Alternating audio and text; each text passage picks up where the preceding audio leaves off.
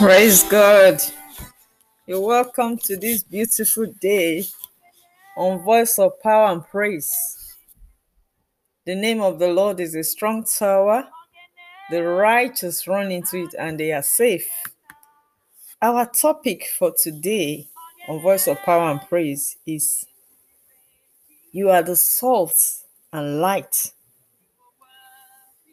a beautiful preservative. You are beautiful in the sight of the Lord, fearfully made for his glory.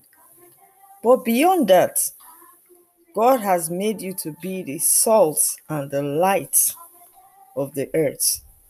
Salt, as you know, is a preservative. Light also brings joy, it brings hope. Whenever the light shines, the darkness has no choice but to give way. Light brightens the atmosphere, it brings joy, and it brings hope even to those who are hopeless. Salt, being a preservative, has different benefits. Salt can improve the taste of the food. It can also be used to preserve anything from spoiling. So, as children of God, in Matthew chapter 5, verse 13 to 14, we have been mandated to be the salt and the light. Anywhere we go, if there is disorder, as the light, we are meant to bring about orderliness. In the creation, there was disorder. That was why God spoke and said, "Let there be light," and there was light. And immediately the light was formed. Every other creature was more beautiful. There's no way God would have been fulfilled if the light was not created, because it is the light that brings out the beauty. It's the light that truly demonstrates the power of God. Anything that is in the dark is not revealed clearly to people. The light is used to bring out, to showcase the power of God and the glory of God. But the most important step to take is to surrender your life to Jesus. Jesus is the light of the world. When you have a relationship with him, you are able to shine that light.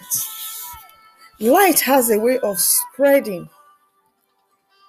It has a ripple effect. When light comes, every other thing around falls in line, becomes more beautiful, becomes more visible. On the other hand, darkness has a way of hiding beauty. But when we surrender our life to Jesus, the light of God reveals and exposes those things that God wants to be exposed. He also reveals those things that God wants to be revealed, so that there is beauty, so that there is joy, and there is peace. I pray for you today, as you surrender your life to Jesus, that you will continue to be the salt. And because of you, lives will be preserved and transformed. While light strictly transforms, salt preserves even more. May the Lord preserve you and cause you to be a change agent. As lights, we are change agents.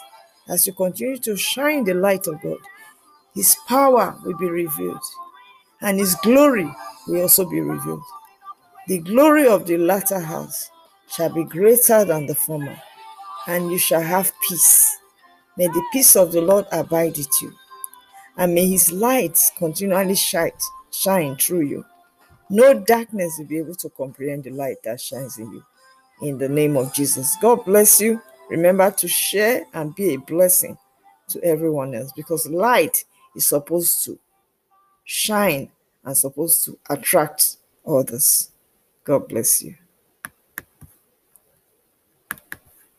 Amen.